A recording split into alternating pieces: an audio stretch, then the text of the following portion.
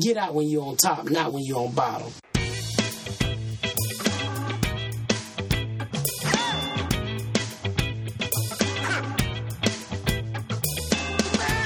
Hey, hello. It's me, Jake. Welcome. It's episode 64 of the Jake This of Jake Johansson podcast. I have a great guest this week. My new friend, Ms. Pat. I met her when I was in Indianapolis early this year. And so I'm going to tell you about her in a minute. Indianapolis, that's a place that I went. Where else am I going? I'm going to bust through these because I want to get on with it. I know we got to get on with it. All right, this week, October 6th, this Sunday, I'm going to be at the LA Podfest in Santa Monica, California. I can walk there from my house, everybody. I'm pretty excited about it. Check my website, jakethis.com, and you can link to the LA Podfest, or you can Google LA Podfest. You'll be able to figure it out. It's not that hard. October 16th to 20th, I'll be at the Acme Comedy Company in Minneapolis, Minnesota. So if you live in St. Paul, don't be afraid to make the drive over. Or even if you live in the Minnesota area, this is it for us. That's right. Or western Wisconsin, northern Iowa. Come on. Do I have to teach you all about maps, too? Come on up to Minneapolis and see me at Acme Comedy Company, October 16th to 20th. In November, I'm going to be at the Denver Comedy Works, November 7th to 9th. Downtown, November Comedy Works. Denver November Comedy Works, November 7th through 9th. Come on out. Let's do it. I'll be at Chicago at Zanies in downtown on Wells Street and out in Rosemont on November 15th and 16th. November 17th is a big benefit for my kids' school at Magicopolis in Santa Monica. Believe it, you can still get tickets. Go to my website, jakethis.com. Click there. It's a big show. It's not just me. It's Greg Fitzsimmons, Derek Hughes, Owen Smith, and Laurie Kilmartin. In November, the end of November, beginning of December, I'll be in Fort Lauderdale, Florida at the Improv. And then December 5th through 8th. That's right. I'm taping my new special. How many times do I have to tell you? Do you need me to beg? I'm begging you. Please get some tickets. Come to Hilarities in Cleveland, Ohio, December 5 through 8. The Saturday night is when I'm going to be taping. But it's going to be fun all of those nights. And, we can hug. We can get our pictures taken together. We can drink a Christmas ale. I don't know what else you want from me, but I got all that going on. So let's make that happen. We're all sensitive people with so much to give. Who's that? Marvin Gaye. Let's get it on. There's nothing wrong with me loving you. There's nothing. And so I do. And I'm glad that you're listening to the show this week. I tell you, I had the best conversation with my new friend, Ms. Pat. I met her when I was in Indianapolis. She's a comedian there, and she's super funny. And, sometimes one of the great things about stand-up comedy is you get to meet a lot of people that you wouldn't otherwise get to meet. And the job description for being a comedian, there's a lot of different people who are doing it, but they all have, enough in common that even if you're really different from somebody, you can get to be friends with them. So Ms. Pat came down and was hanging out, and she did a guest set, and I saw her comedy. We talked a little bit. She is very different than me, and she has had an amazing life leading her up to the point where she's doing comedy. I don't want to spoil it too much, and just let's get into it. But I do want to say, if you feel like you're judging Miss Pat at the beginning, just know that she is a good person, and you need to listen to her whole story, if you would, please, because she has done some crazy stuff, and not all of it is good. Not all of it is good, but she is a good person, and I really love talking to her. And I hopefully, when she's back in town, I'm going to get to talk to her again. So here you go. Without further ado, my friend, Miss Pat. There's nothing wrong with me loving her, or you loving me, or us loving each other. So let's get on with it, right? Let's quit goofing around. This is enough winking and touching each other's arms. Let's get down to business. Let's put on some music and dance.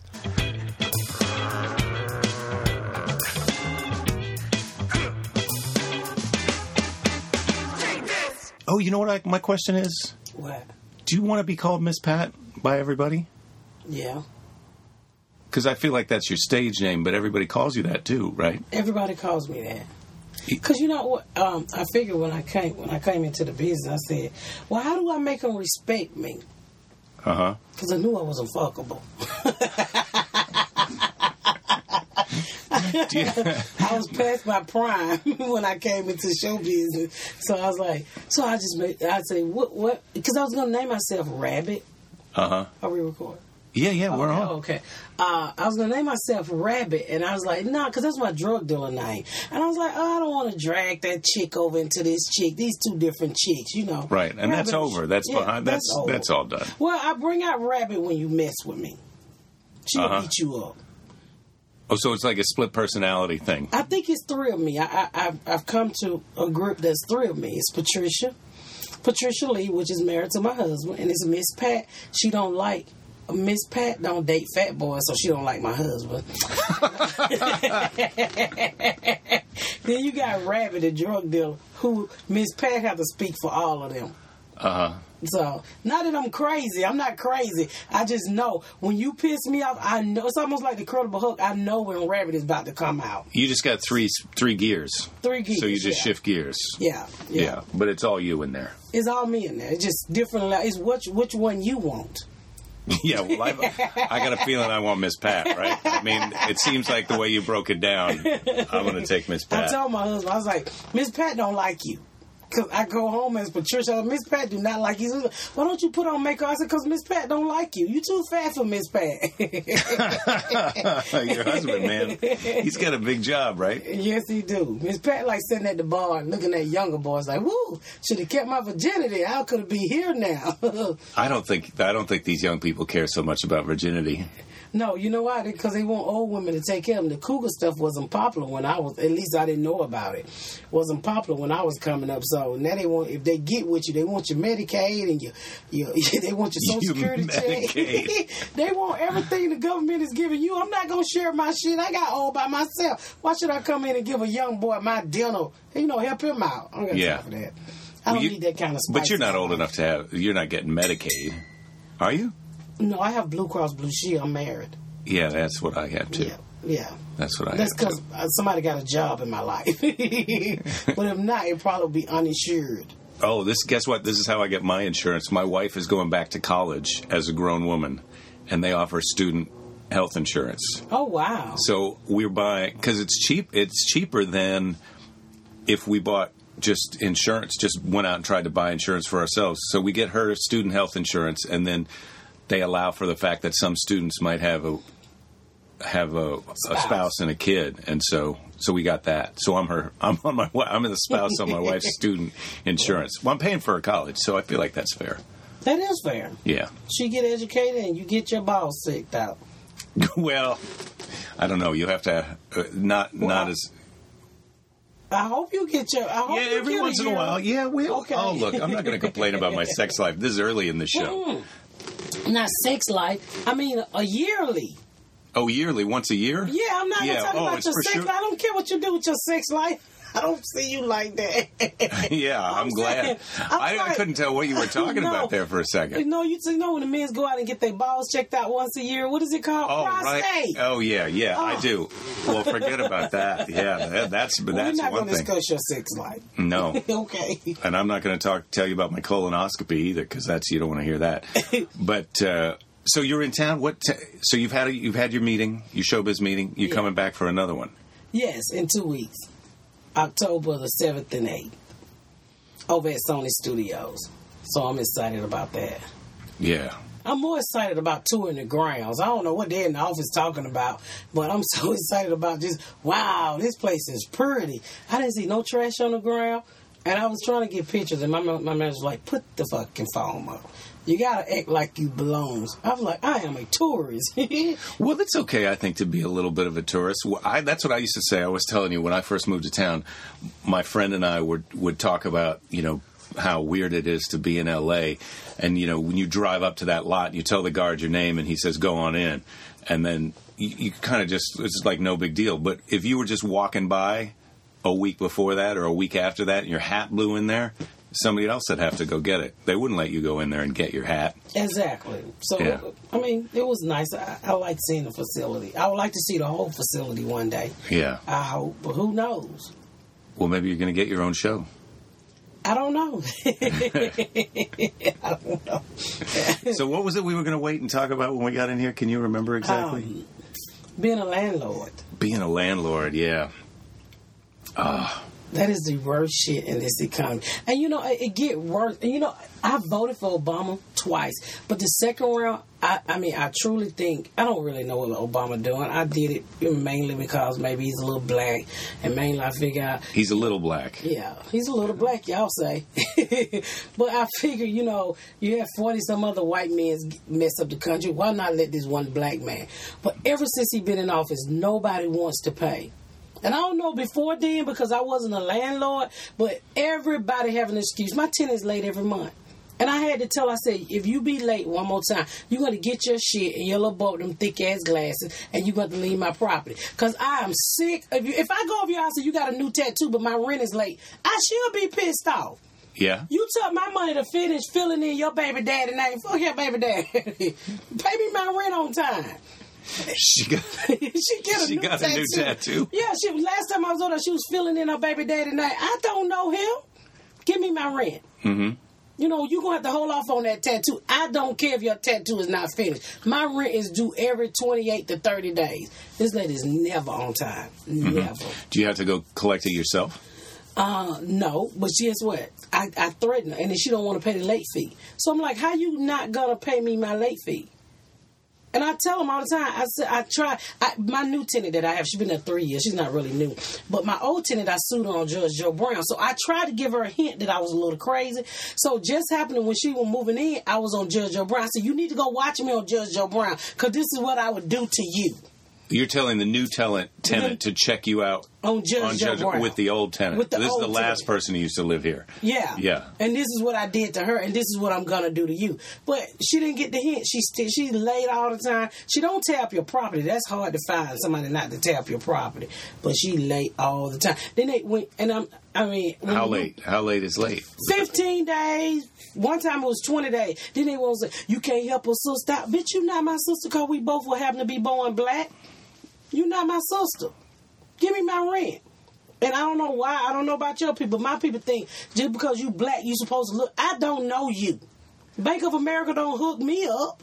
Yeah, well, you got to pay your mortgage whether somebody pays your rent or not. That's the problem. Exactly. That's the problem. But they don't see that. You know, a sister out here struggling. You not my sister, bitch. I need my money.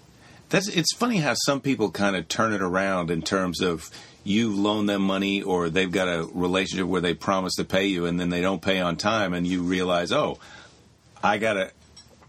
you're acting like I owe you something, but you owe me something, you know. Jake, do you know how many people I saw in my neighborhood get beat up for $5 and $10?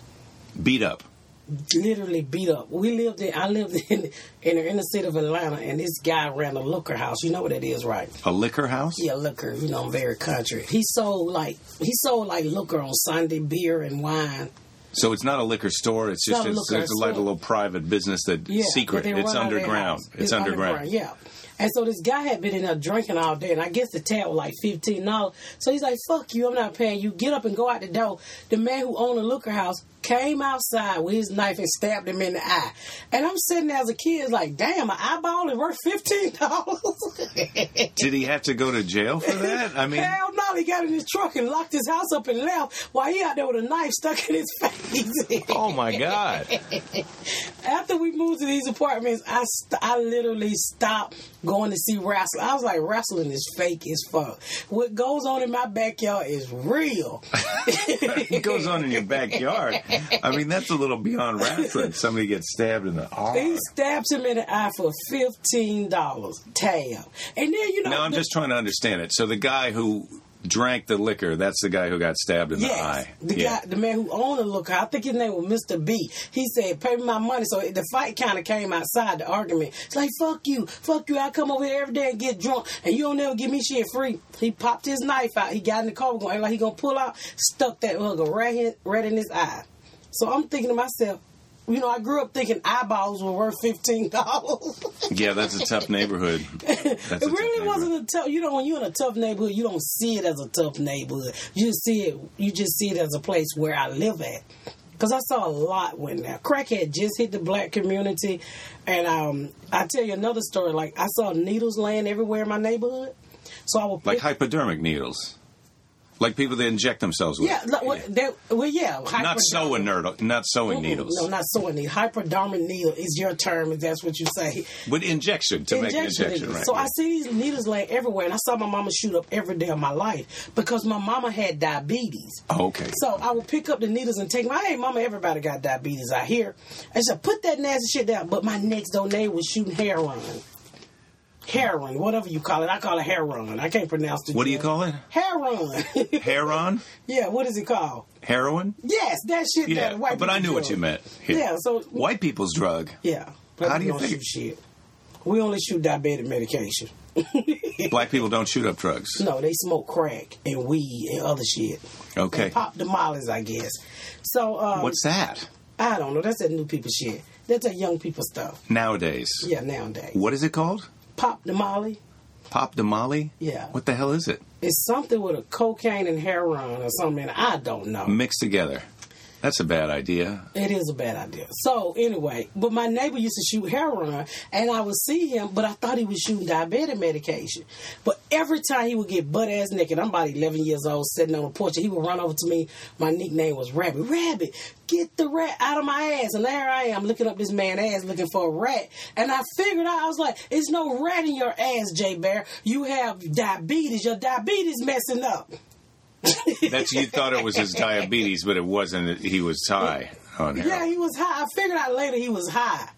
And he would have me looking up his ass. You see the rat? You see the rat? I was like, no. I see something hanging in the front, but I don't see nothing back. How old were you? That's 11. 11? Oh, my God.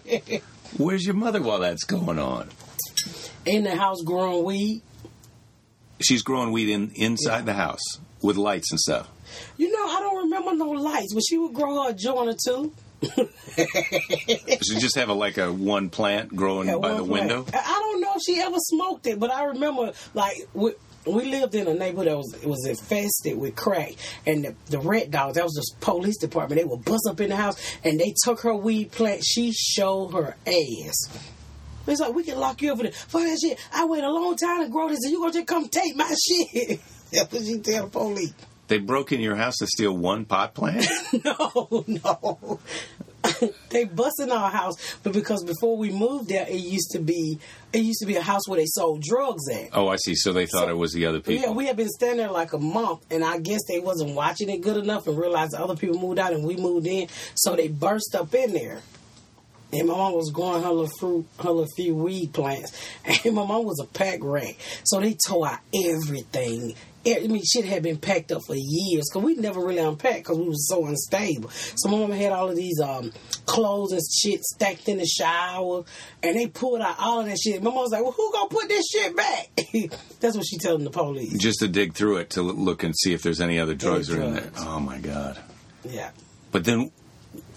do you mind talking about See, when I met you, you were telling me all these great stories, and so I was super excited to have you on the podcast. What story? So what about then because you had told me that then you were selling drugs, you were involved in that a long time ago when you were just a girl. I had my first two kids when I was 14, 15. So I started dealing crack at 15 because it was only two things I could do in my community: sell drugs, sell pussy.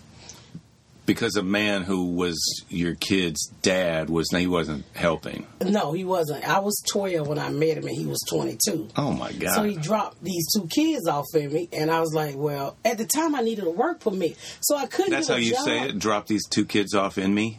Yeah. He made a baby. He made two babies. It didn't like he just didn't stop the car and hand you two babies. Yes. You slept with him 12 years old. You were 12 years old. Mm-hmm, when I met him, and I got pregnant at 13. He had the first one at 14. Oh, my God.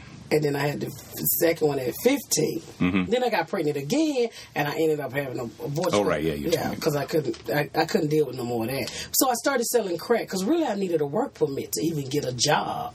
15 years old, you can't work nowhere in this country at 15 without getting a work permit, and you only allowed to work a few hours a day. You're supposed to be home doing homework. Going to school, right? Yeah, going to school. So I was like, I can't buy Pampers with 3 hours a day of McDonald's. And it was back in the 80s, so I think minimum wage was $3.75. Yeah. So I was like, I got to do something. You know, I don't have time for this school shit. I gotta grow up. I got kids. So like I said, crack had just hit the black community. So I saw all my friends turning into zombies. And I'm like, what are y'all eating? So I went out and found out what they was on, and I started selling it to them. Oh my God! Well, you're so young. Did you kind of connect up that was like you were part of what was killing these people, or? No, you don't do that when you trying to stay alive yourself. Yeah, that's almost like an eagle not eating a bird. Yeah, you're just a kid who's doing what you got to do. In my mind, I wasn't a kid. In my mind, I was a fucking adult. I was a grown woman.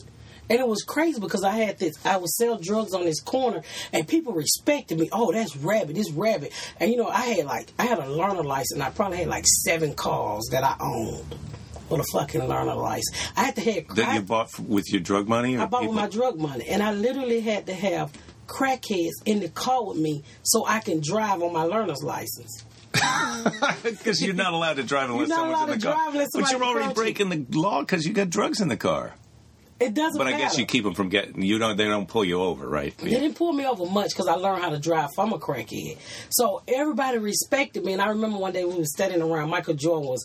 I'll never forget. I had just went and bought like the whole blocks of Jordans. Michael Jordan had just hit the scene, and then everybody. You bought them all what? Jordan tennis shoes. You bought tennis shoes for everybody in the neighborhood. Yeah, for most of the kids in the neighborhood, and everybody. Oh, thank you, Rabbit. Thank you, Miss Rabbit. And somebody was like, "How old are you?"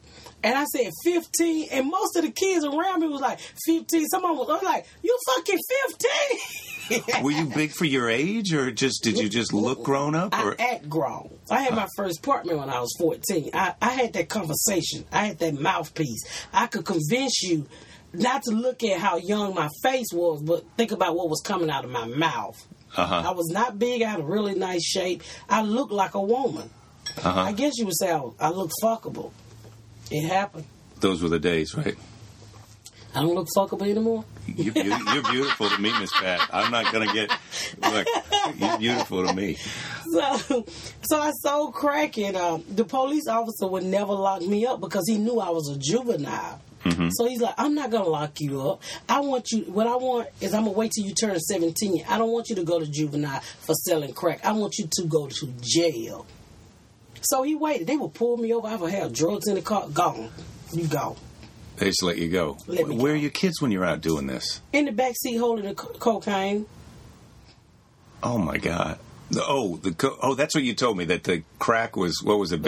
It's powder. And then crackheads taught me how to cook it. Because if you buy it in a powder form, and if you're a crack dealer, if you cook it, it's cheaper for you to cook it yourself. But people charge you more when they cook it.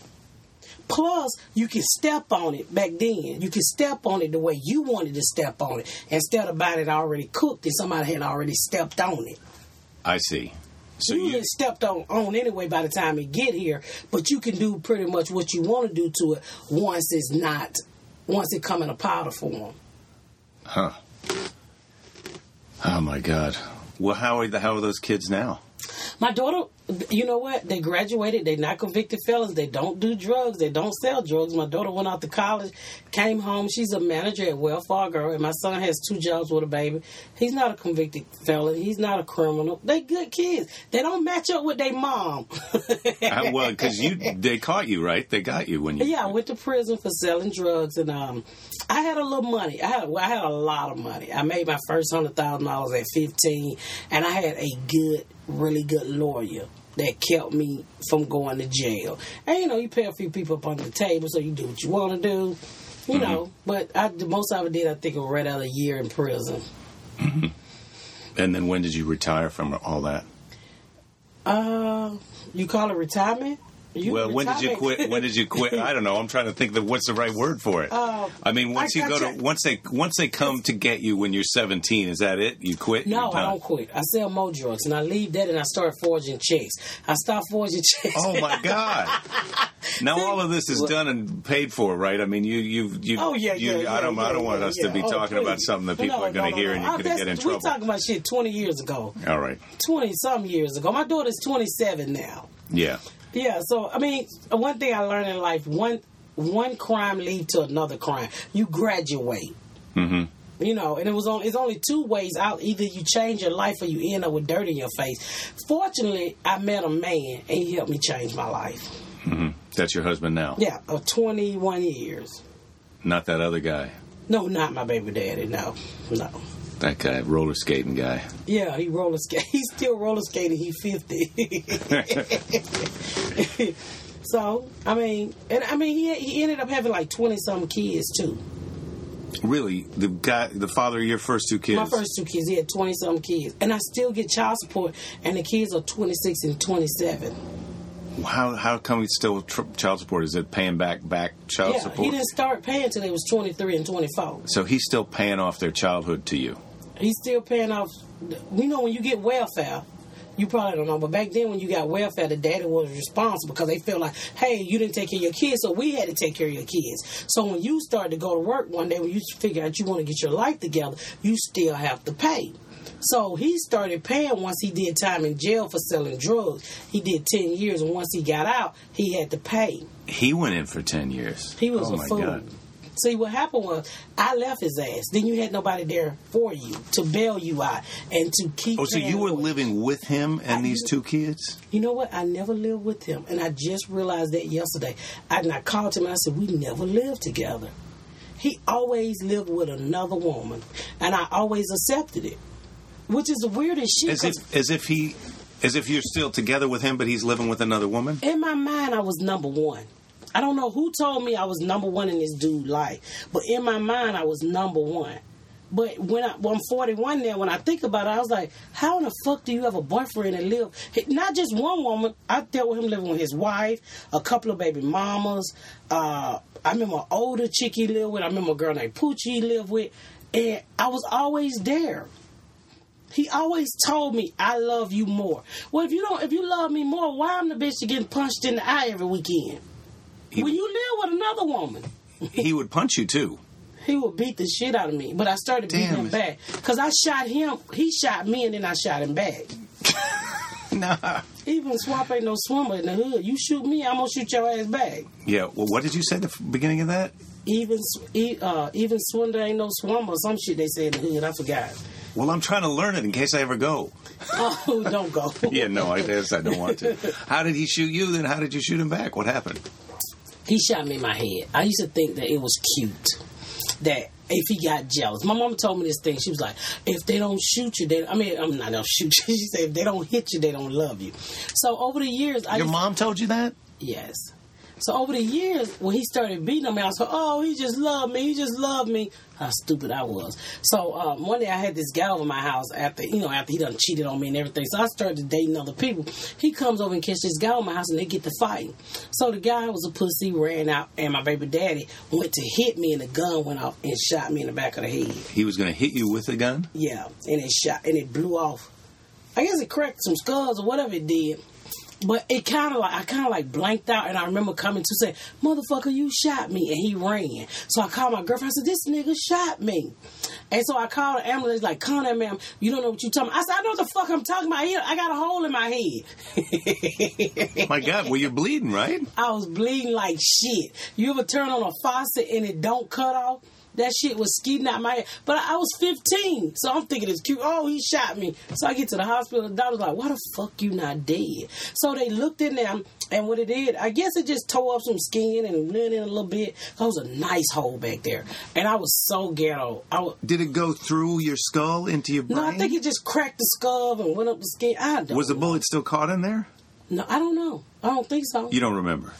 They didn't explain shit to me. They just said, we don't know why you alive. And I guess when you don't have health care, I was just telling somebody this today, when you don't have insurance, they don't give you the full diagnosis. They just say, you're going to be all right. Yeah, you're done. We're done. High five. See you later. Yeah, so they just cleaned it up and they gave me... You're a 15-year-old girl with 2 little girls in your house. No, a boy and a girl. A boy and a girl in your house. You just got shot in the back of your head, and they're saying, you can go home. You don't spend the night in the hospital even? I don't remember spending the night in the hospital. I do not remember. I remember them getting a lot of x-rays and, I remember him saying something like he cracked your skull and the police was there because I'm 15. So, they looking for like, where the fuck is your mom? And I was like, I don't want to press no charges. I love him. Oh, my God. And I ain't pressed no charges. Really? No. And where was your mom? So you moved. That's what I wanted to ask, because you moved out of your house, her house, when you're 14. Mm-hmm. And is that because you had your own money from your business? Because I divorced. No, I wasn't a drug dealer then. I went to the court system with the caseworker, and she showed me how to divorce my mom. Oh, that's right. You told me, because that was your third pregnancy, and you wanted to divorce your mom so you could make your own decision about that third pregnancy, right? Yes. So I ended up getting my rights, being an emancipated minor, and I divorced my mom. Mm-hmm. How did she feel about that? We never discussed. I don't think she ever knew I divorced her. Really? You're 14 moving out of the house and she doesn't ask you any questions about that? She sees you, knows you're pregnant, then you're not? You know what? I'm writing a lot of stories for my project I'm working on, and I remember the first time I told my mom I was pregnant, it was a white lady living next door to us, and she had a black husband. They used to jump on her all the time, but she had lots of kids, and she would kind of like listen. And one day she told me, she's like, I think you pregnant. And I was like, oh, no, I'm not pregnant. And she's like, I think you pregnant. So she gave me a pregnancy test. She's like, you pregnant? And I was like, I don't want to tell my mom. At the time, my sister was 15, and she was already pregnant. And she was like, I want to tell, we need to tell your mom. So I said, well, you tell her. I said, what if she hit me? She was like, I don't think she going to hit you. So, because my sister was already pregnant. So she told my mama I was pregnant. And I'll never forget, my mama looked up at me and said, well, at least the welfare check will go up by another $50. So I look at it later like, well, I guess you approve. And I went on my way. I guess you already had 2 kids, so she didn't. No, I didn't have any kids. That was my that was first the first pregnancy. one. That was the first one. First one. The first one, she didn't get upset. You were 12 years old. I was 13. 13. No, she didn't care. I met him when I was 12, and I met him in the summer. So my birthday is April. So I turned 13 when I first got pregnant. Doesn't that seem just now you're a grown woman and you've been a parent all this time, but doesn't that just seem crazy? Yes. Like when your daughter turned 13, imagine I have a 15-year-old, and she's a virgin. And I have a 27-year-old that was not getting laid at 15 or kids. Yeah. Yes, it's something wrong there. But when life is passing you by so fast and this is the norm for you, it really doesn't affect you, or you really don't think of, wow, this is really fucked up until you grown. I didn't realize how young I was. We kind of skipping ahead, but I didn't realize how young I was until after I had 2 kids. I got married, then I got custody of my sister, 4 kids, because my sister was on crack. Mm-hmm. So my sister, my daughter go to school, and she had a family project. I just want to make sure everything is working right. Yeah. My daughter had a family tree project, and she said she had to stand up and say, my mama name is Patricia, and my mama is 24 years old, and my daughter was 12, and the teacher was like, there's no way your mother can be 24. I was like 24, 25, but I remember my daughter being 12. So the teacher did the calculation. She was like, sweetheart, that cannot be right. And then my daughter said, she looked around and said, my mama is 24, 25, and then the kids was like, why your mama so young? So my daughter said, she asked, the kid was like, how old is your mama? They was like 40, 50. They was like, well, why y'all mama so old? And when that teacher called me and said, your daughter said you was 25, and I said, I am 25. And she's like, I am so sorry, I had no idea. Yeah, she didn't realize that it could be. She couldn't even believe that it could possibly be true, right? Exactly. But then that's when it kicked in, and I was like, "Don't ever tell nobody how old I am." That's the first time you realized. Because at the time you had what? I had 6 kids. I had my sister 4 kids, and I had 2. you're taking care of your sister's kids too at 5 years old. And they gave me my sister kids. I met my husband when I was 18. They gave me my sister kids when I was 19. So I had 6 kids at 19. Nobody ever questioned, was my mindset right? Was I able to do it? It was a fucking struggle. You'd already met your husband, and you already then quit your... I had quit all the illegal shit. And then you get handed 4 kids, 4 more kids. And a welfare check and a Section 8 certificate. So, and then my husband's family is going berserk. Don't stay with that girl, she got too many kids, and da-da-da. He had just got out of the military, a good guy, had no fucking kids. He loves you, Miss Pat. Yes, he loves me. You know, and I wasn't thinking about having a baby by him because I had too many kids there already. Right. And people are like, why would you stay? I don't know why he stayed to this day. Because I would have left me. Oh, fuck you. I'm out of here, but you crazy. He loves you. Yeah, he truly did love me. You. Yeah. Did you have kids with him then too? I had 2 kids, and with him. Yes, later on, I've been with him 21 years, and my kids are 15. So what's that? 6 years in. Yeah. Yeah, because I had to go get fixed to have kids by him. How do you mean? Because with this fucker dogging my body out and from abortions and all of these giving birth real young. When I had an abortion, I almost died, but I didn't realize it. They damaged my cervix. Mm-hmm. So it made my cervix weak. I guess because when you in the hood and you go to these abortion clinics, and they got somebody practicing on you. So I was 15 when I had the abortion, and it was like a new doctor. I guess an abortion doctor, and they was like practicing. So he damaged something. He damaged something, and so when I got pregnant by my husband the first time, the baby just fell out of me. Literally fell out of me, and they was like, "Well, you have a weak cervix, so I had to have a cerclage." Mm-hmm. But to make a long story short, I had never had a man in my life like my husband. So when I miscarried our first baby, which is trauma to most women, but I had been traumatized all my life where I had this blockage that nothing will hurt me. So losing this baby was like losing everybody else in my life. I keep it fucking moving. I don't care. So make this long story short, my husband, they was like, well, the baby's not going to make it because they tried to make me lay there. And he said, if you can get about 3 or 4 more weeks, the baby would be developed, the eyes would be open. So I'm sitting there, I'm in all types of pain. And they was like, the baby started to come. It was nothing they could do. My husband busts out crying. So I'm sitting there, this hood rat. I almost out of my hood rat stage. And I'm like, fuck are you crying for? What the fuck are you crying for? Who cried over a baby where I come from? We can do this shit again tomorrow. And my husband looked at me like, what the fuck? Yeah. Well, we could have did it again tomorrow, and we got No, I get where you're coming from, but I just feel like, man, that's some strong, like, suck it up shit, Miss Pat. Yeah, I mean, exactly, and that's exact. I mean, I think when you've been through what I've been through.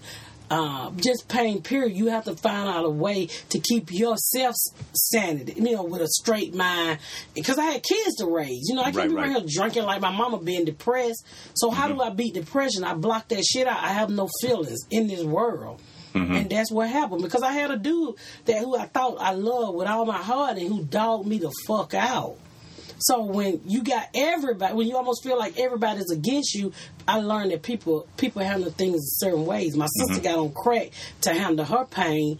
I think I blocked shit out. It didn't exist. And then that's how you wound up with her kids because she was on drugs. She was on drugs, and I had them for 10 years, and she got them back. Now her kids is on drugs. A whole different story. Oh my God.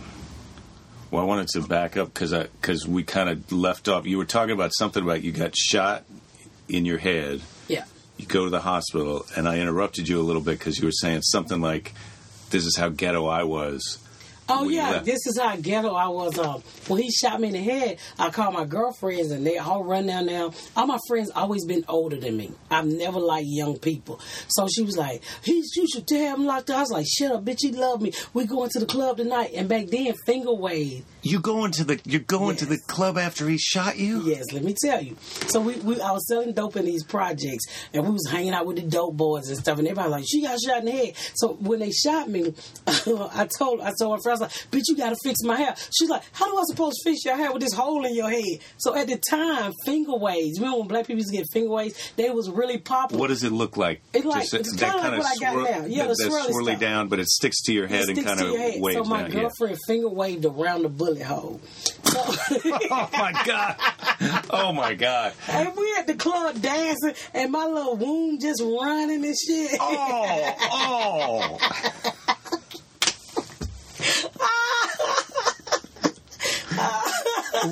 See, when you said that he shot you and you shot him, I thought it was going to be like right after. I didn't know you'd go out dancing first. Oh no, we went out dancing. I shot him a little while later for just shit he was taking me through. Yeah. How did that happen? He, at that time, he was like, I'm going to live with you. I'm tired of all these hoes, lying and shit. So he dropped his clothes off, and he don't never come back. So I'm like, you out in my car with these hoes? So I had a 22. I said, well, I got a 45. I got a 22. Which one do I shoot this nigga with? Do I shoot him to kill him, or do I shoot him to let him know I'm not going to take his ass? I'm not going to take this shit. So I figured he had already shot me. I owed him a bullet back. So I saw him growing up bankhead that's in the lounge. He go to this tie shop. Fuck that shit. Hey, y'all, come on. I'm done with you. I said, oh, no, motherfucker. You're not dumb. You take my dope money. You spend it on these ratchet bitches. Ratchet wasn't even a word back then. But you what's ratchet mean now? Ratchet is ghetto. But back then, it was the word was ghetto. So you spend my money on these ghetto bitches and all this, your baby mama knocking on my door. So I said, okay, I got something for you. I said, I was going to shoot the shit out you. He like, shoot me, bitch. Shoot me, just throwing his legs in the air. And I closed my eyes and pulled that trigger. And I, pow, hit that motherfucker in his ankle. And all the black men at the shop, they dropped their tools and they ran their ass off. I bet. Shot him in the ankle. With a 22 and it broke his whole leg. Yeah, if you hit the bone right, it's going to... It broke his whole leg, and that wasn't shit. So I go down to the hospital, right, and he laying there in the emergency room, and I said, I shot you so I could take care of you. He told me, if you don't get out of here, I'm going to tell him you here. So I wait till his ass...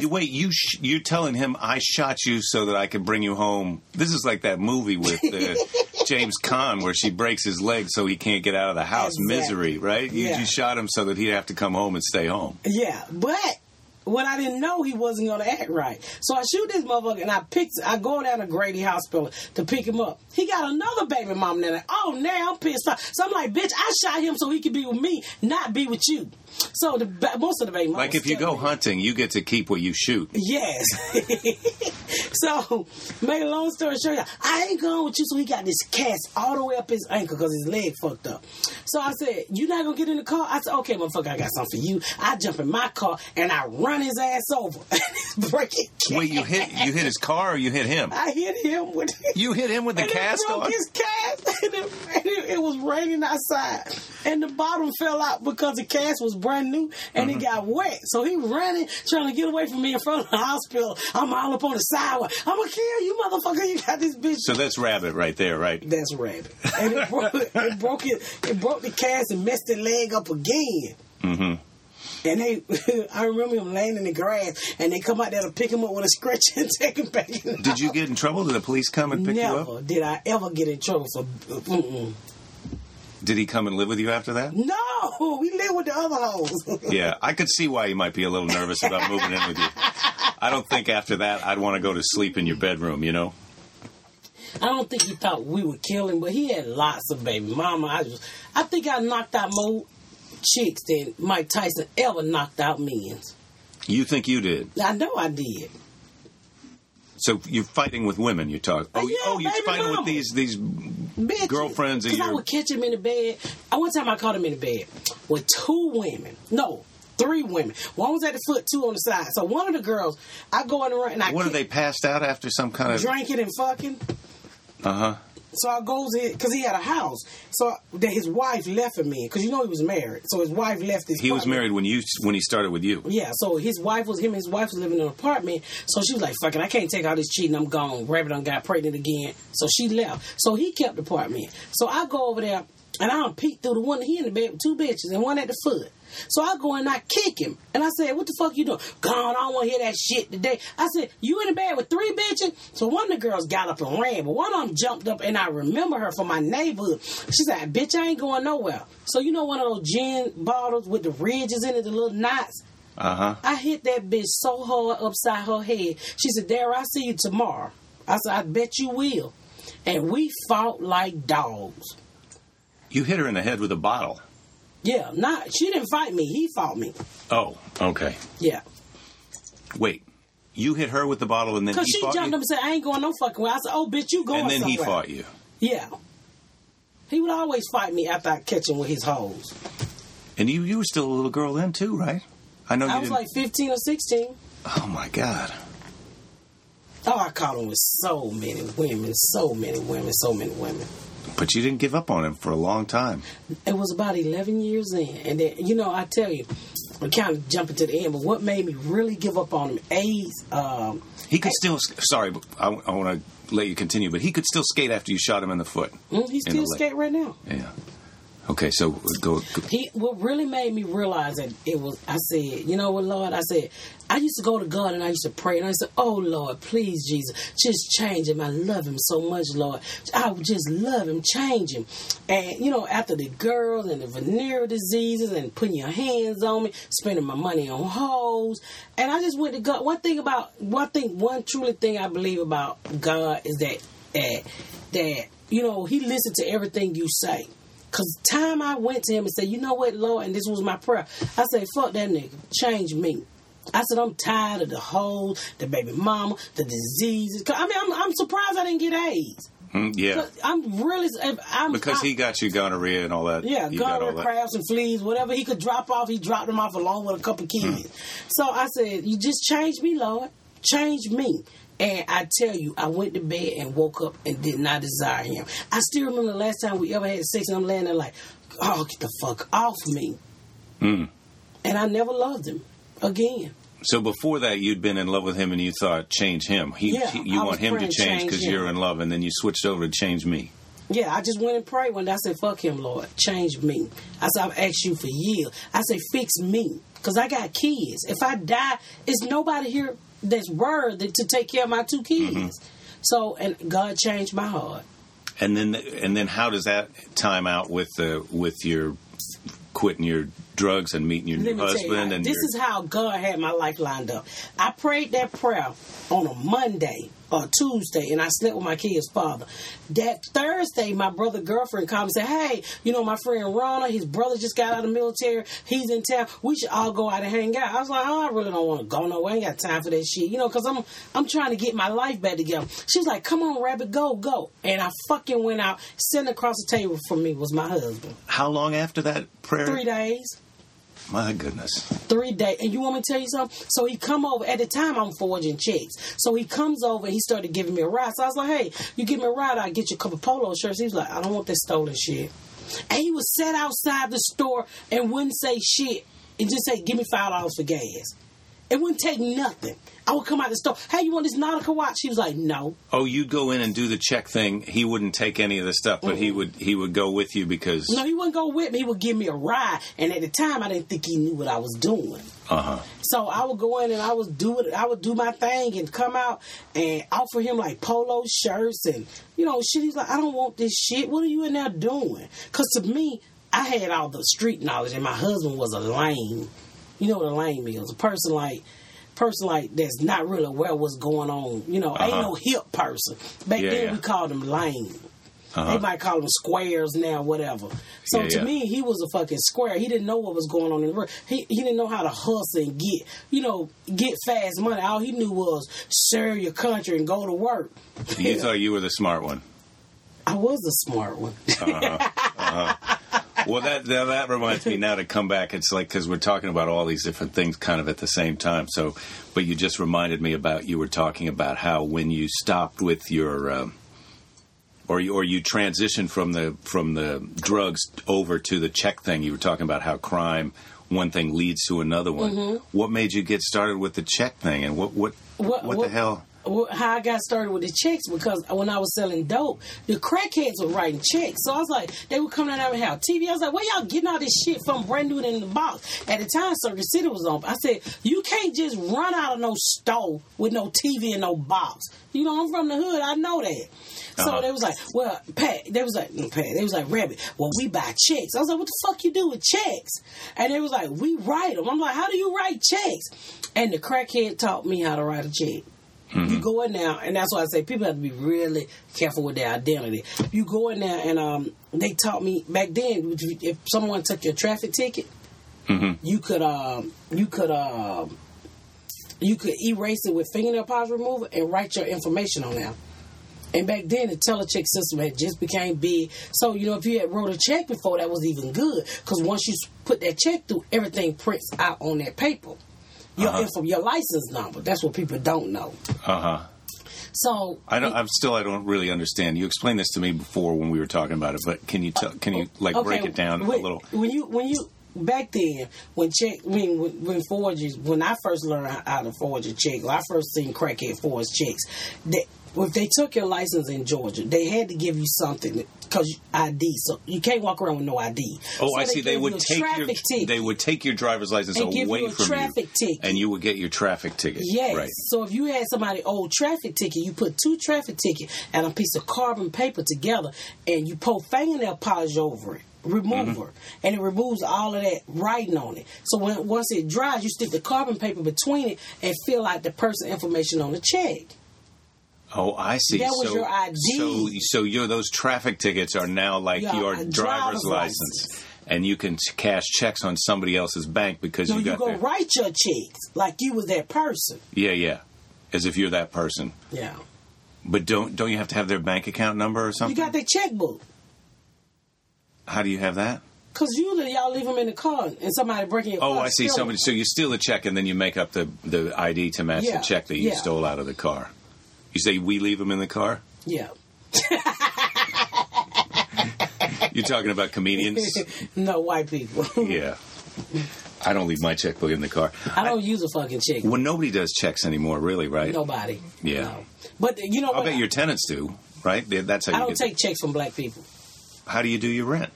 Give me a money order from the post office. Huh. Yeah, because you can't take a cashier's check, but those are fake now, too, right? Everything is fake. So you don't send me no check. She know not to send me a check. You go to the post office and give me a United States Postal Service money order. I'm from the street. Bitch, you not tricking me for 30 days. That's good to know. Yeah. Postal Service. What about PayPal? Do you take PayPal for your rent? I don't take PayPal for my rent.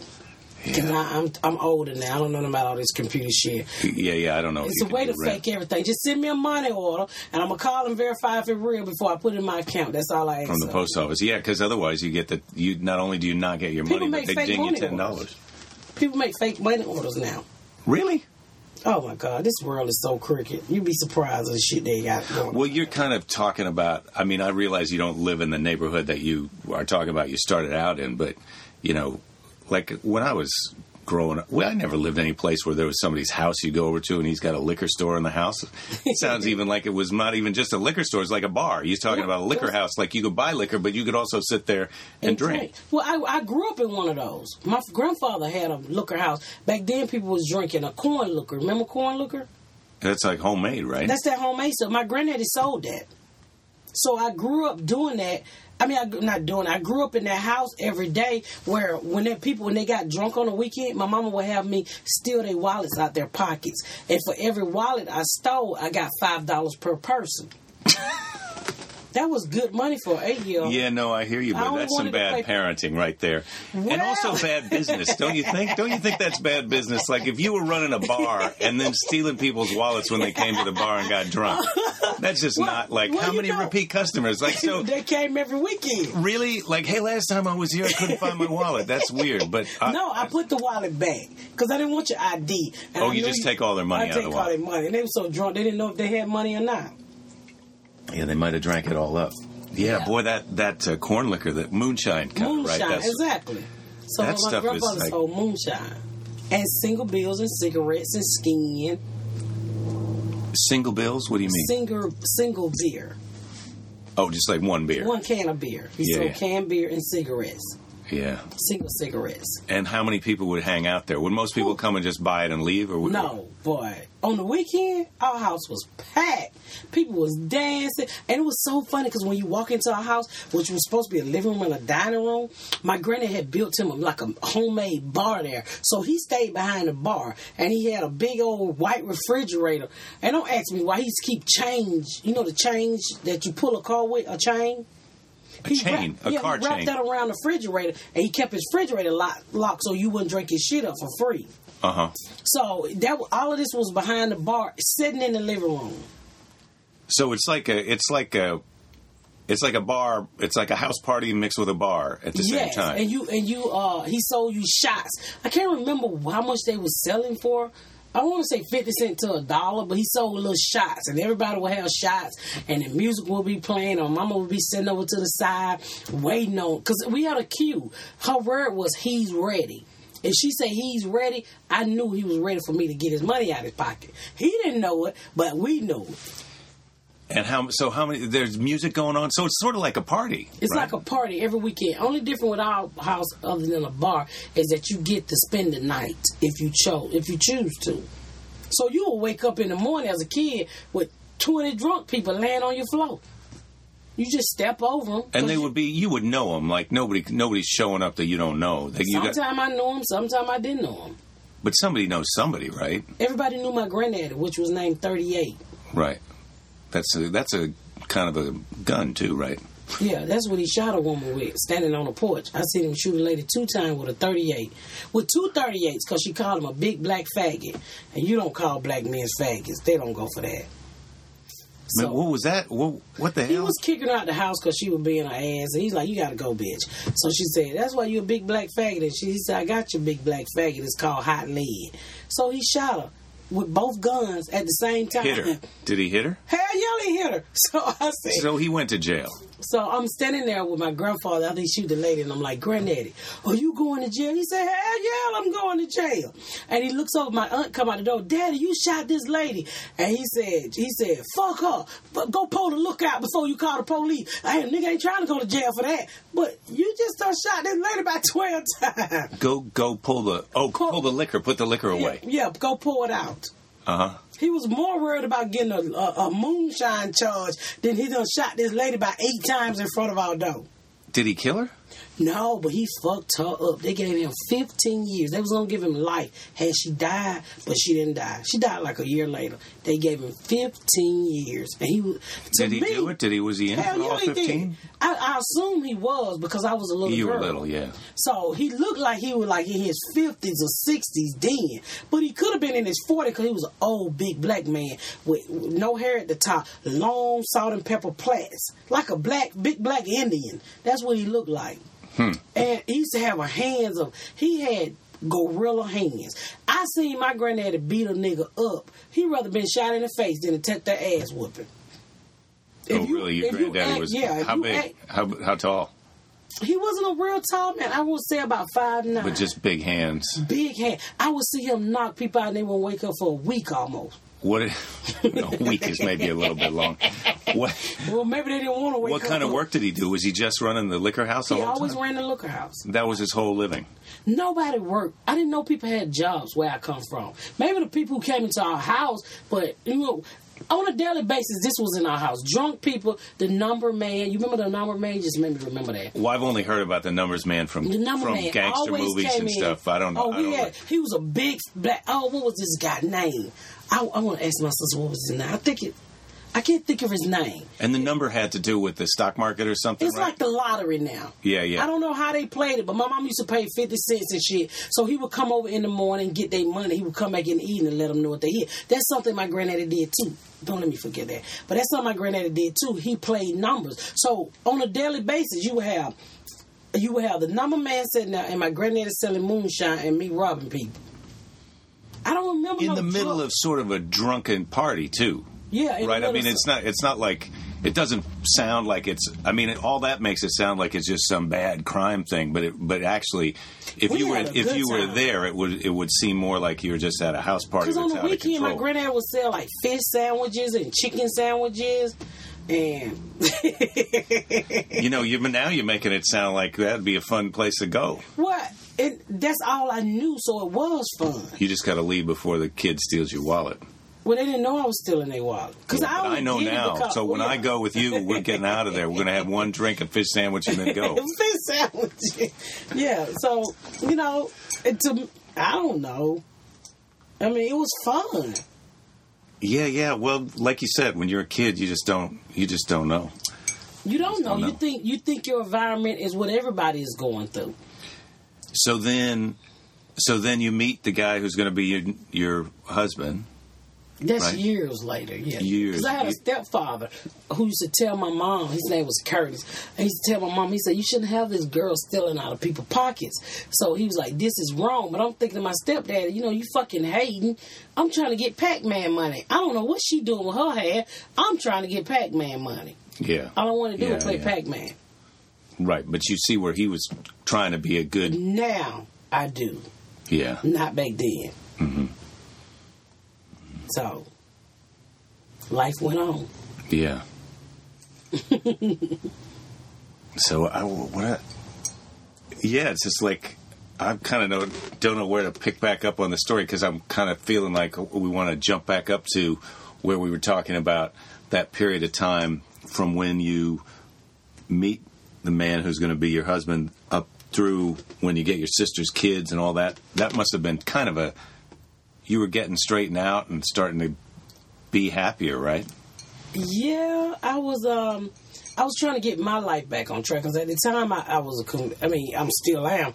I was a convicted felon, and all of these new laws was going into play about people. That's back then they was giving people 3 strikes you out, and I already had 2.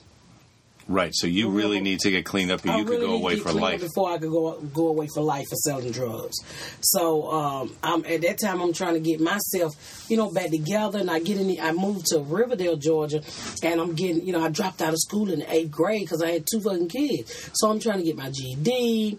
I'm trying to raise these kids. I'm trying to make my brain wrap around. You gotta live like normal people because I'm used to what I thought was the best in life. You know what I'm saying? Fancy apartment, fancy car, much money. But it doesn't work like that when you go out and get a fucking 9 to 5. You know what I'm saying? You just can't go in and drop $300 on tennis shoes, and you just can't go and do this and that when you working for $5 an hour. Mm-hmm. So it was shocking because I used to always say, well, who the fuck do this? I had a trap that made $10,000 a day when I was like 15. Oh, trap is your where corner you sold your drugs at. Yeah, I had a corner that made like $15,000. So when you making that kind of money, $15,000 a week? No, a day. I used to make a lot of money. I had some dope dealer friends that would give me all the dopes. All I had to do was just give them back their part. And how did you protect yourself in that situation? I don't know, because, I got shot in the titty. Yeah, well, I suppose that's be a good time you could tell that story, but you were talking about that. You do that one on stage, so maybe that's a good one to save for your stage if you don't want to talk about it. I don't care. I tell it in a story form and a joke form, but, that's one of the reasons why I got shot in the titty, because the boy didn't like me, and everybody knew me, and everybody wanted the dope that Rabbit had. Was it better? Fuck yeah, I had the connects. Uh-huh. And so after you went to jail then 2 times, then you decided, look, I got to get rid of this. it. Many times. I had a good lawyer. I think I got 2 or 3 drug offenses. So after I was getting myself back together, I just said, my husband we was talking one night, and he was like, you got to give it up. So I stopped. But it was hard. It couldn't have been the first time. He probably said that to you a few times before you He was threatening to leave. By this time, I remember telling him, I said, I don't love you, but I like you. Give me a little time. I will grow to love you. You're married to him? Not at that time. Not at that time. I said, I don't love you, but I like you. Mm-hmm. And I don't think I loved him when I married him. I think I more married him for security. Because it was like, I was telling my friend today, I said, it's almost like I had an ad in the paper. Now looking for baby daddy. Must have all teeth. Must not punch bitches in the face. And must have a job. And your tennis shoes have to be clean. The tennis shoes have to be clean. Yeah, you don't want to put up with any dirty tennis shoes after all that you've been through. So I look across the table and I was like, "Well, you answered my job application," but he didn't know it. Mm-hmm. But he did. And y'all have been married how many years now, did you say? 21 years. 21. 21 years. Man. So you got... what's that story? You told me that story about your daughter kind of fighting, arguing with you. and she said, I guess I got to kind of practically tell it, but then you can retell it a little bit, where she says something like, I can't wait to put you in the nursing home. Oh, yeah. My daughter says, she told me one day, she's like, you make all these jokes about me being gay. I can't wait to put you in the nursing home. I'm like, child, we are 12 years apart. We're going to be in the nursing home together. Yeah, it's a coin toss, right? Who's putting who in the nursing home? We probably be broke down around the same time. Because when I'm with her now, people always like, oh, is this your sister? And I'm doing all these, I'm getting all these stories, and I tell her, I said, it's so funny because I asked her, I said, do you remember a lot of this stuff? And she remember a lot of this stuff. She said, yeah, I remember you putting the cocaine in my panties. I was like, you do? Because I sold drugs in front of her school. My corner was in front of her school. So I sold drugs. But let me say this now, before your listener go crazy. I was there before they put up the no drug zone school sign. Now, you know that's I was grandfathered in. You're not saying that as if that's an excuse. You're saying that like you know that's a joke. No, but I was there first. Before it was ever no drug zone. Are you telling me you didn't know it was wrong to sell drugs in front of a school? It was those signs wasn't there. How old were you when that was? When I you was were about 15. So when those signs came along, I was grandfathered in. To be honest, you were a kid at that time. Hell yeah, I should have been over at her school. You didn't know you should have been in the school. Well, that's the thing that I worry. It's like when I first met you and you were telling me these stories, and you're just such a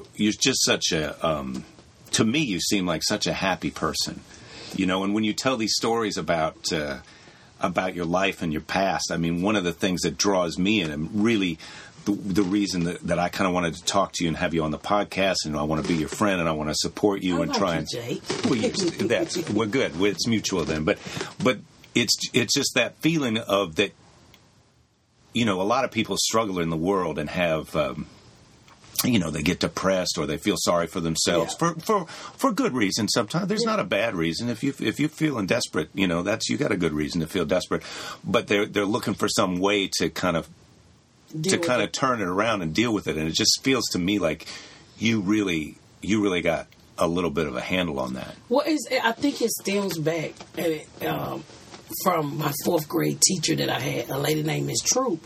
You know, it's almost like God had it set up from the beginning, and maybe she was there to just drop this seed in me. And she told me as a kid, when I was really poor and I really didn't have anything, and my mom would send me to school dirty, this lady she would take me to the bathroom with a black bag, and she would change my clothes so the other kids wouldn't talk about me. And she would stand outside the bathroom while I washed up, and she would come in the bathroom and comb my hair. So I remember one day she was combing my hair, and she said, and let me back up. She said, she was told me before this ever occurred, she said, all I need you to do is get here early. If you get to school early, I'll look out for you.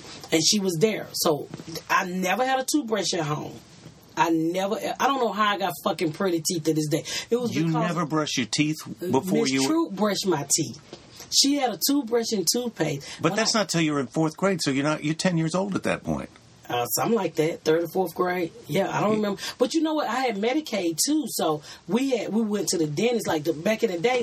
When you poor, they knew parents was messed up, I guess. So they brought this van and it called like a mobile dentist. So I would grab our Medicaid slip and go up to the mobile dentist. Hey, can I get my teeth seen about? Mm-hmm. So, but Miss, I don't remember having a toothbrush. That wasn't required. You get up and brush your teeth. I don't remember that. But Miss Troop would take care of me. She would comb my hair, give me a bath, in the sink in the school, and make sure I was clean. Before school, she was just your teacher. She was just my teacher. And I remember her combing my hair one day in the bathroom, and she said, Patricia, she said, you could be anything in the world you want to be. She said, all you got to do is believe. She said, a person without a dream is a person without a soul.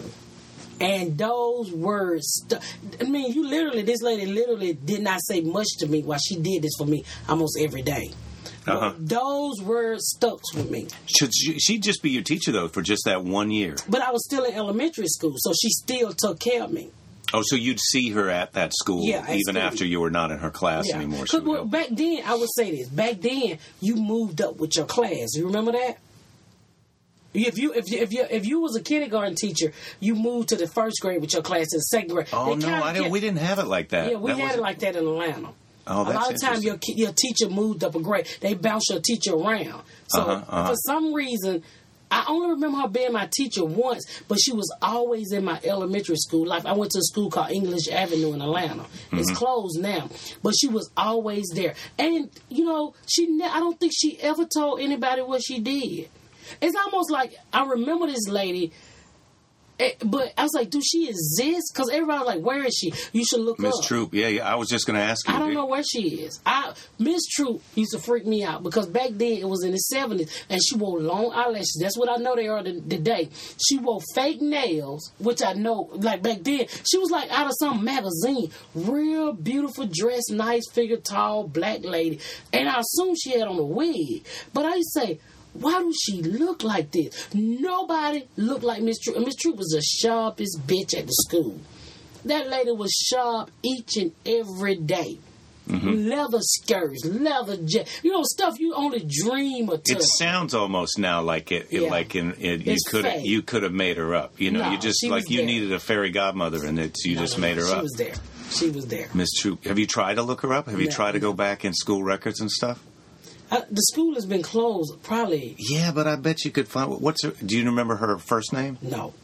It's Miss Troop. Tall black lady. But you know what years it was? I was about the third or fourth grade. So it was in the 70s, the early 80s. I remember Miss Troop. I'll never forget Miss Troop. TROU. You wouldn't know. TROOP. You sure about that? I'm positive. She was not made up. Sometimes I was like, was she made up? No, but knowing how to spell her name, like I don't think my daughter's 9. I don't think she could spell her teacher's last Miss name. Troop. I'll never forget Miss Troop. I'll never forget what she done for me. Say again what she said to you. She said, Patricia, you can be anything in the world you want to be.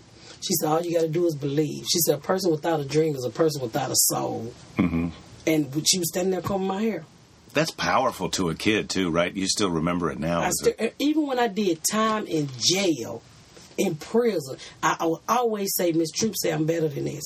She taught me how to read. Back then they had chapter I, and they had chapter I, and they separated the kids. You had the AB group, you had the CD group, and you had the dummies. So I always made the CD group, but I was determined I wanted to be in the fucking A group. And she said, I'm going to teach you how to read. And they had chapter I, and a lot of times my mama wouldn't sign papers. Miss Troop did it. Mm-hmm. So she put me in chapter I, and she came in. She would stay early to teach me how to read. That's how I learned how to read, Miss Troop. She put me in the chapter I program.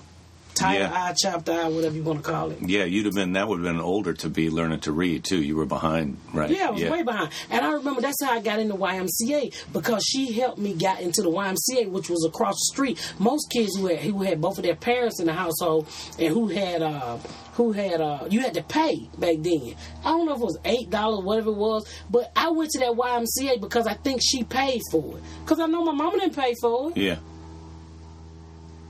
And then all of this, you were still in that bad neighborhood, but then right after this, like 2 years later, then you got pregnant. A couple years later, I got pregnant. Yeah. My goodness. Well, you know, Miss True was a part, but I also had a police officer named Officer Smart. He was stopped by. He knew I was having a rough time, and I was like, Officer Smart, when I grow up, I'm gonna be a police officer. Now I think he's still around. He would buy me pencil and paper. A white dude. Uh-huh. He would come through the neighborhood, buy me pencil and paper, sometimes bring me McDonald's. Never, ever tried to, hit on me or nothing like that. And you know what? So I'm glad you made me remember this.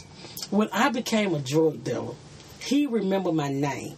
And when he heard Rabbit, because he knew my name was Rabbit, and he worked in our neighborhood, but he became narcotics. And when he fucking issued that warrant for me and bust the house with all my drugs I had just bought and just finished cutting up, and he busted in that house with that one on my name. And I wasn't there, so they didn't arrest me. But I saw him later, and he was like, he told me one time, he said, broke my heart to know that this is what you grew up to do. Uh-huh. Officer Smart. Officer Smart. And he had a girlfriend working, his wife worked at Grady Hospital. I assume Officer Smart is probably 60 now, because I'm 41.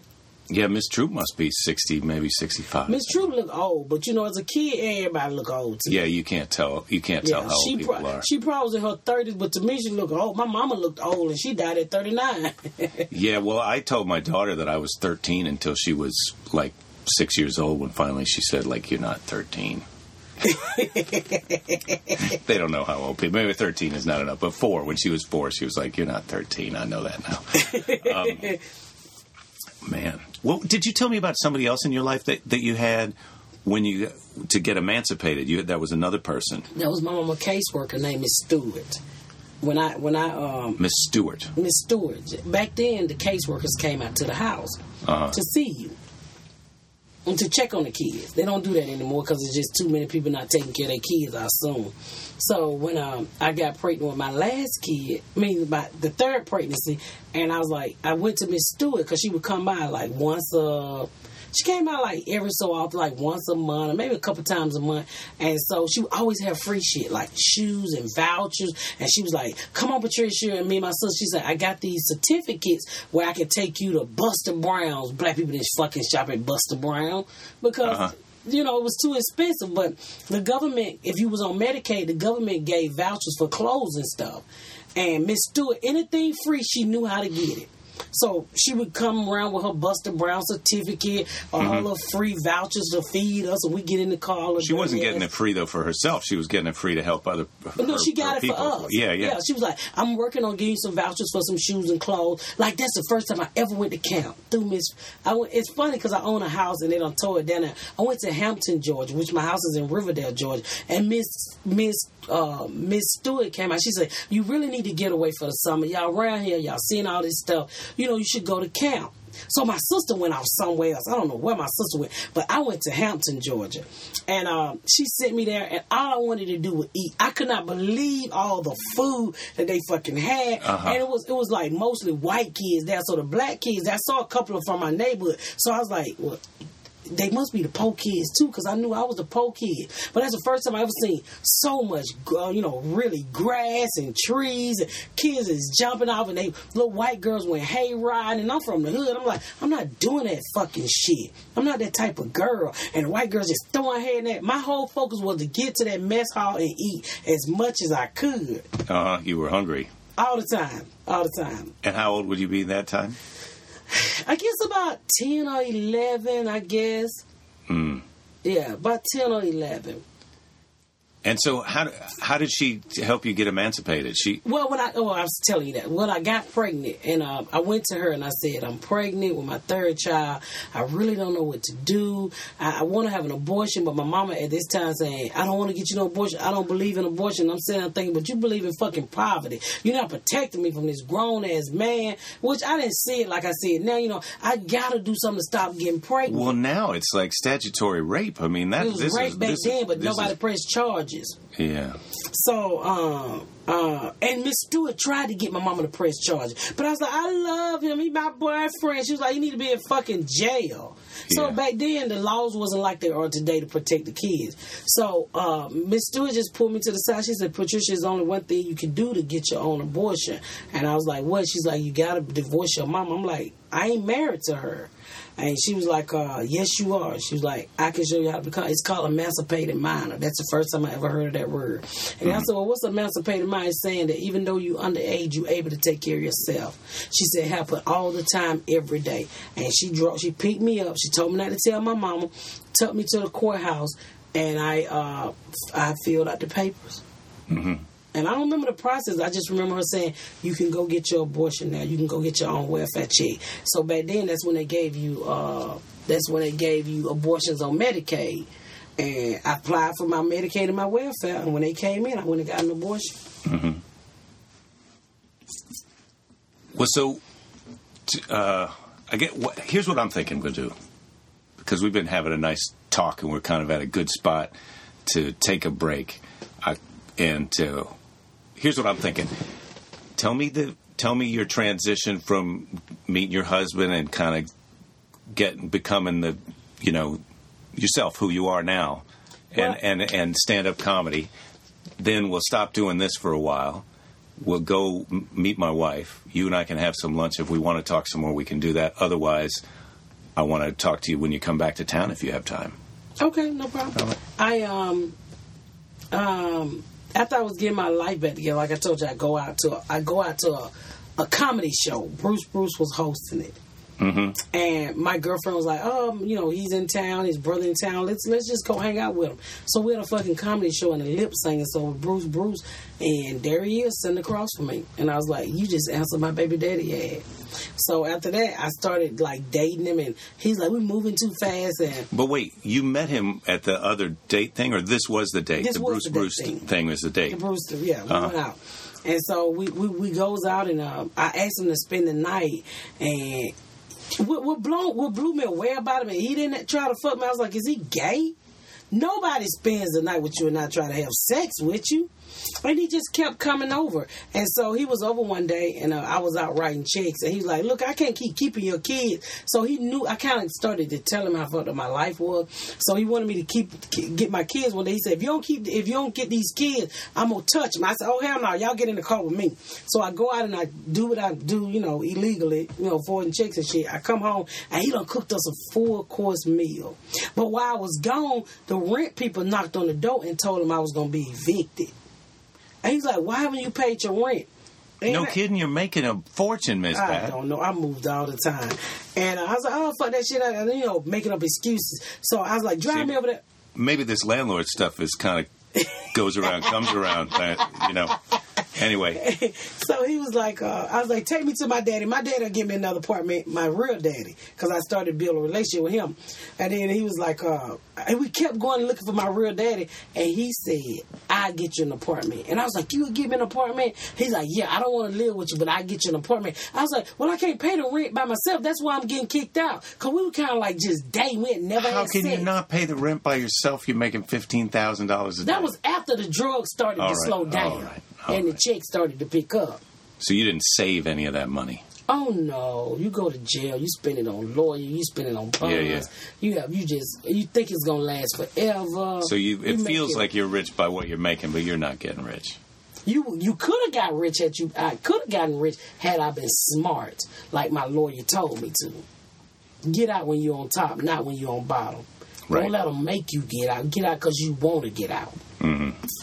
So we moved into an apartment, and he took over the bills, and I never been homeless again. So he made you the dinner, found out you were going to get evicted. You told him you were going to move. He said, I'll get you an apartment, but I won't live you. But then he did live with you. He did live with me. And I was like, your credit, because he had really good credit. And he believed in paying his bills. So we moved down the street from the apartment I already had. And so I was like, I guess we go together. How long before you got married then after that? About a year later. Yeah. Yeah.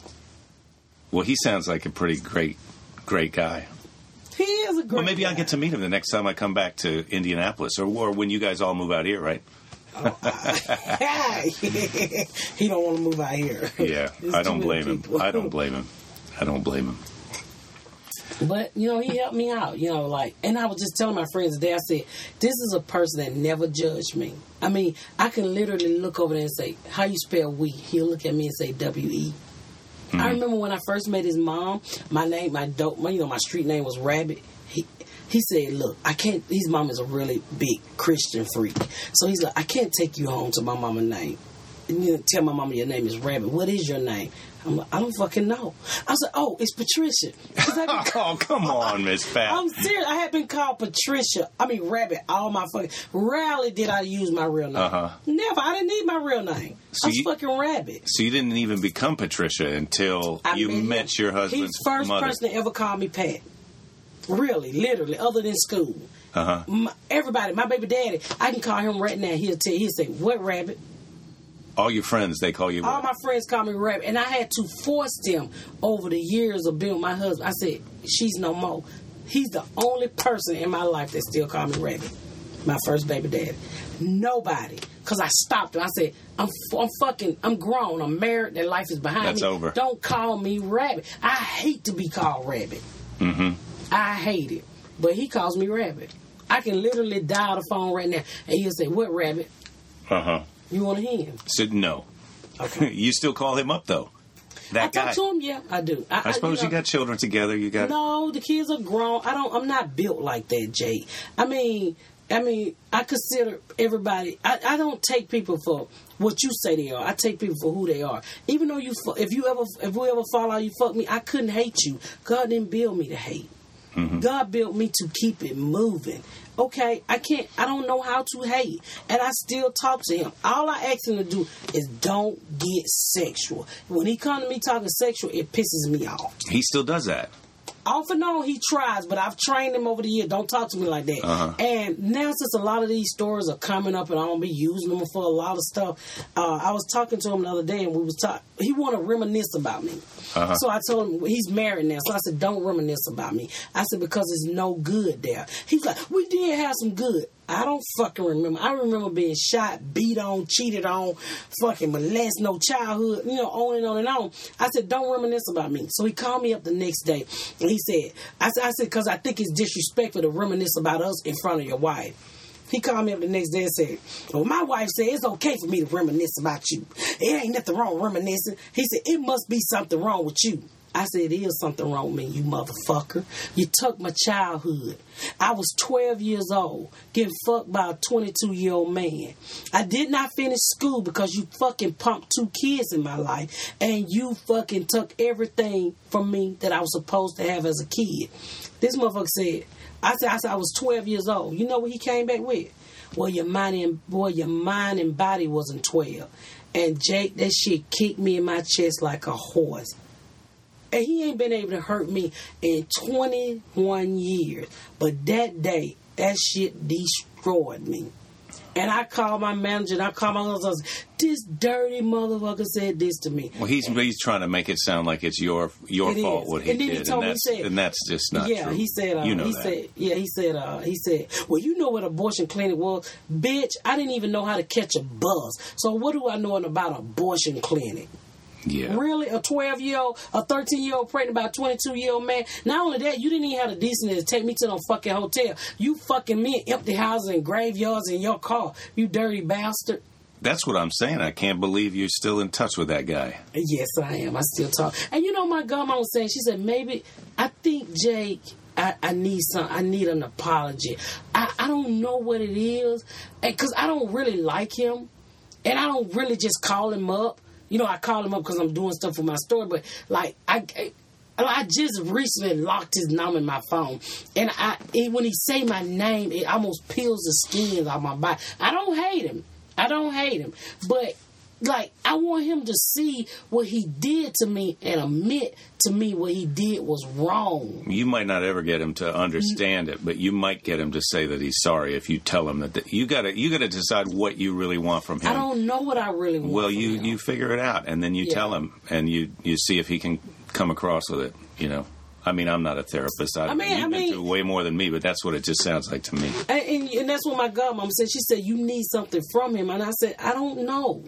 And my daughter brought him back into my life. Because when I moved from Indy to Atlanta, she started building a relationship with him. And so that kind of like brought him back into my life because I'm in my daughter's life. And I try not to be mean and ugly. Like, he told my daughter, I wasn't there for you because your mama didn't want me there. Well, motherfucker, you never picked up the phone when I was with this man to even call. Yeah. I had to find you when your daughter graduated and invite you to the graduation. Yeah. You knew about all these kids. You knew my daughter. It was time for my daughter to graduate. I raised your nieces, so if your niece is living with me, you still kind of know what the fuck I'm doing. You never ever picked up the phone and say how my kids are doing. You didn't give a fuck. That's why you didn't care. And not only that, you never said thank you to the man who stood in for you. You know what I'm saying? Your kids never got molested and got fucked and had a baby, went through what I went through. Your daughter never was beat on and shot by a motherfucker and mistreated. Uh-huh. You never stood in and said thank you.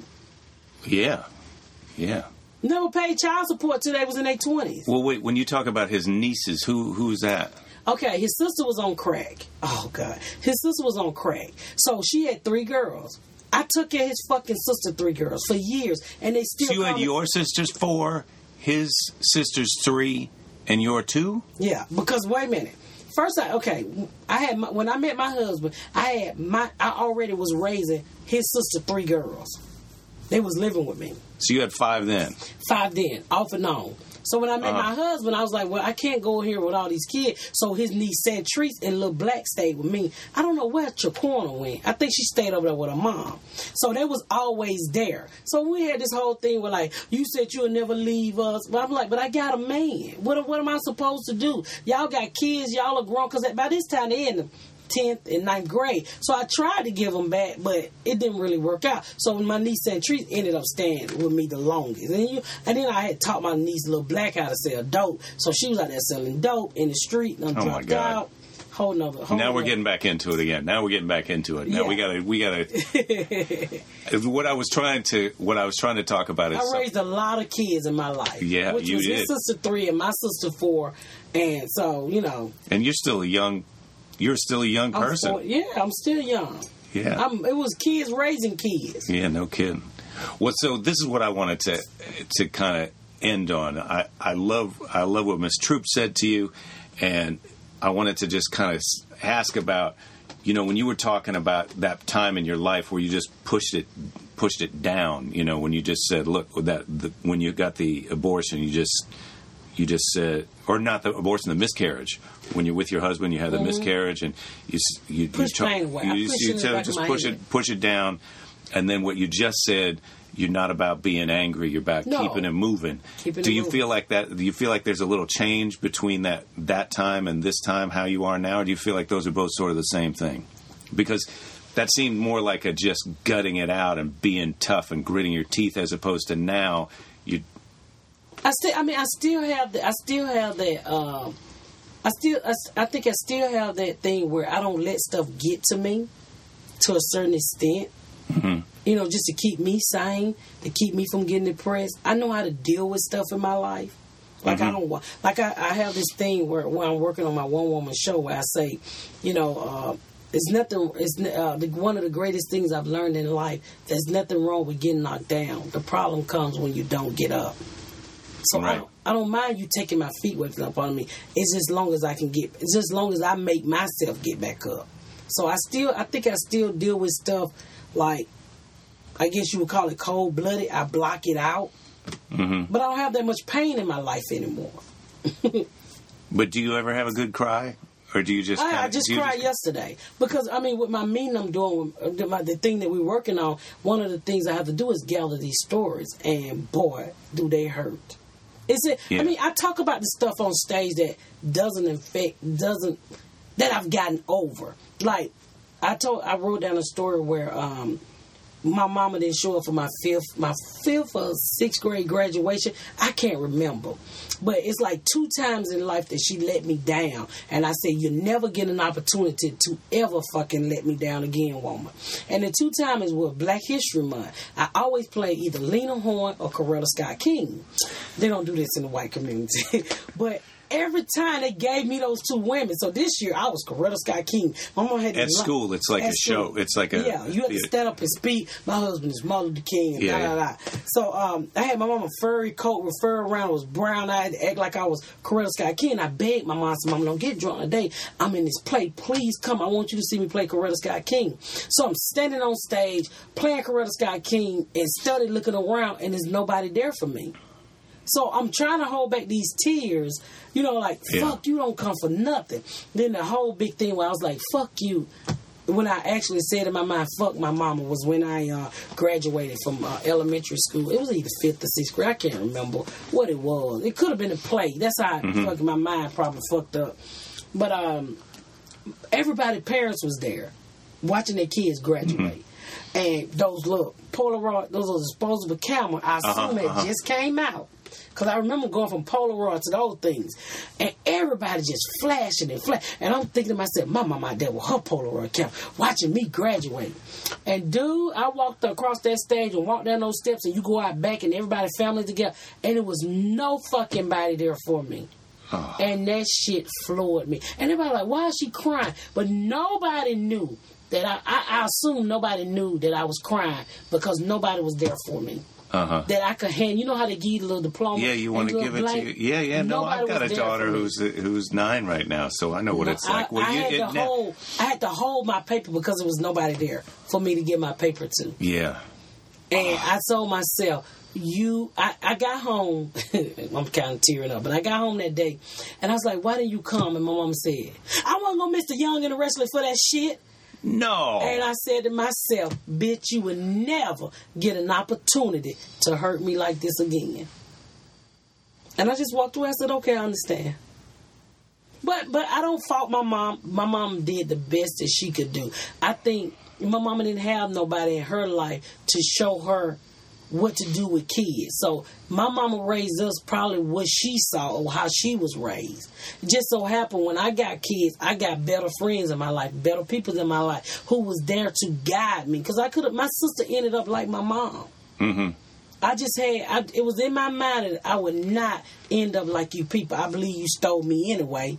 I always thought I was in the wrong family. You thought your mother stole you.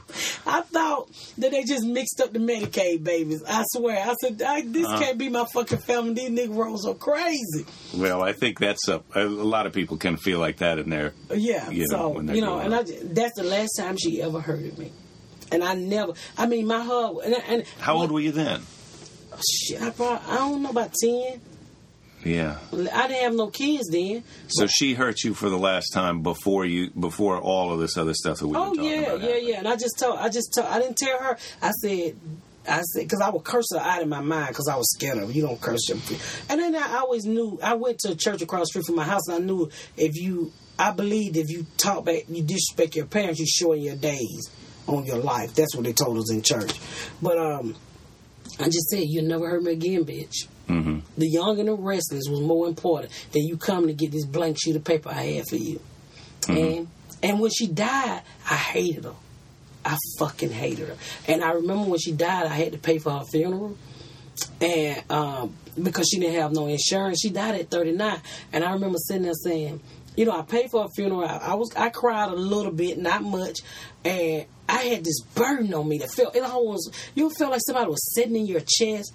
And I was like, I'm over it. She dead. It had been almost a year. And I was like, what is it? And what it was is I was toting around hatred for my mom and for Daryl. And I had to go pray and ask for forgiveness. Daryl is? My baby dad. Yeah. Once I prayed, it was lifted off my heart. And I never felt that. I never felt that foot in my chest again. Mm-hmm. After I forgiven both of them. That's a good ending spot. Now, but I just have one question. Yeah. Just one more question, because you talk about praying and you talk about God and you talk about all of that stuff, but then when you describe your husband's mother as being super religious, yeah. Do you feel like you're different than her in your faith or because I know a lot of people who don't go to church or who don't believe in God, but when you talk about it that way, when you talk about what you're asking for and you're really kind of reaching into yourself to touch I think almost. all of us do. With me, I think all of us go to God in different situations. I truly believe faith is at a certain level. I deal with, and it's kind of crazy, like, I pick a good person by your spirit, and I think God has given me that ability to pick up, and that's probably why I never really got fucked on or kidnapped or killed, because my mind would say, get up and leave. Every time I was supposed to be busted, my mind would say, get up and leave. I remember hitting the number a whole week straight because God didn't want me on that corner because niggas was killing each other. But for some reason, I hit the number and I go home and I come back. The police don't lock somebody up or somebody get killed. So as far as dealing with like how super religion my mother-in-law is versus how I dealt with God, I just felt like you didn't have to go to church to be saved. I felt, because I went to church, I felt like you didn't have to. It's your relationship with God. I don't know. I don't know if you ever heard of you listen to Black Gospel, but they used to say I had a praying grandmother. And it's this gospel song about having a praying grandma, and she went to the closet to pray for this girl. I think, I always had somebody there praying for me. I didn't know it. One of the people that I did know, and it could have been Miss Troop, it could have been Coach Kenzie, it could have been Officer Smart. I don't know who prayed for me, but it was somebody that took out the time to ask God to shield me, to protect me from getting killed and getting AIDS and, being able to survive the stuff that I went through. And I just picked up a relationship. I believe he's in the universe. I really do. Yeah. And I mean, you know, without him making me strong, I probably would have ended up on drugs. Everybody got on drugs. Well, so many bad things happen around you. I just, and then, well, that's what, just to kind of go back, you just, to me, you're just you got such a positive thing coming out of you, you know? And when people go see your act, do you have a website? You do have a website. Yeah. So say your website so people it's can... Miss Pat Comedy with an MS. MSPAT Comedy. Yeah. .com. Yeah. And then I know you're on Twitter, so I follow you on Twitter. So I'll tweet you when this comes out so you can retweet it and people can then see who you are on Twitter and follow you. But when people come see your act sometimes, you know, you've got all these stories and you kind of come tough, you know, because on stage you got to be the boss. And underneath all of that and all of these stories, I'm human. Oh, you just have such a good heart, Miss Pat. Oh, yeah. Now, usually I end with a high five, but I think we're going to have a hug. Oh. And then let's go eat some lunch, all right?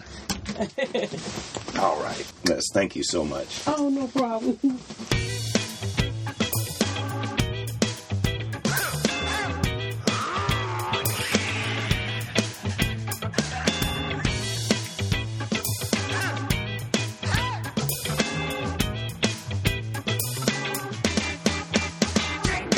All right, everybody. I hope you enjoyed Miss Pat. I sure enjoyed talking to her. She is just a wonderful person and terrific to spend time around. And as you can tell, you don't need to talk. She's got plenty to say. She has got so many great stories. And we did have a nice lunch after that, and I practically could have recorded that and put that on as an episode. But I'll look forward to seeing Miss Pat next time she's in town. Shout out. Hi, Miss Pat. And I think I have to say it because I say it all the time. But don't give up. There is plenty of time to give up later. I'll see you next week. Well, I won't see you. I'll see you. I'm imagining you. I'll see you. I'll see you.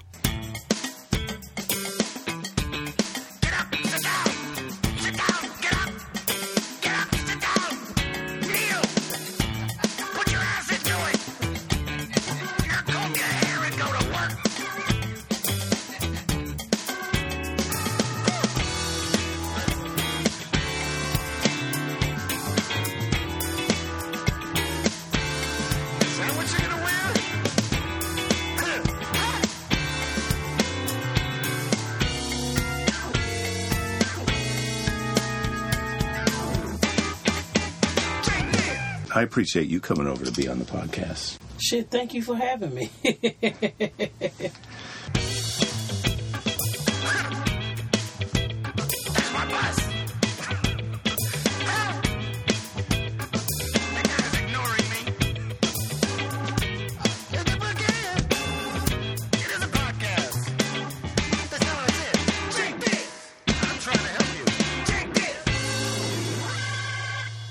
God didn't build me to hate. Mm-hmm. God built me to keep it moving.